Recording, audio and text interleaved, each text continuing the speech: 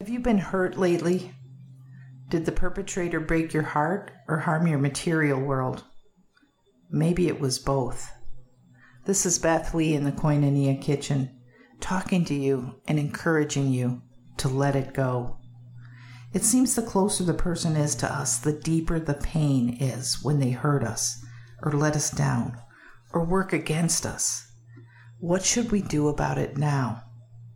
Before you write them off or tell them off, maybe you should take a deep breath and ask for help to forgive them. Okay, don't stop listening just because I put it back on you. Hang in there with me for a few more moments. Remember, forgiveness is not a feeling. It's an act of the will, and it can free you to live your best life.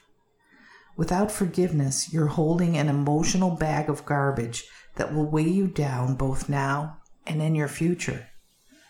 When you choose not to forgive, that rubbish travels with you everywhere you go. The burden doesn't get smaller with time, but it does begin to stink.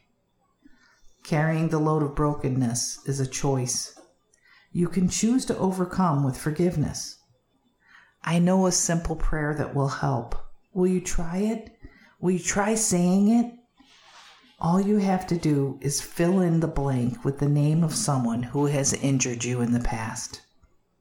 Here's the prayer. Ready?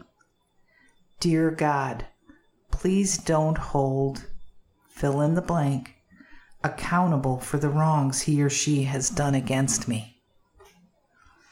If you've been seriously hurt or have carried the pain for a long time, at first it will be hard to choke out the words. Keep at it.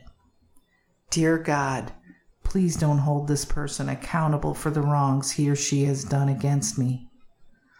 Eventually the words will flow, and you will be able to say them without stress. Then continue to say them, at least a couple times a day, until you notice that you don't feel the same anger you used to feel when the thought of that person and what they've done comes up. This will come to pass if you really commit to saying this simple prayer regularly. Dear God, please don't hold this person accountable for the wrongs she has done against me.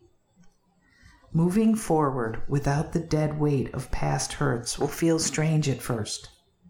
Life will seem lighter and the future will seem more promising. You've been hurt, but that's no reason to lose the present moment or your future hope.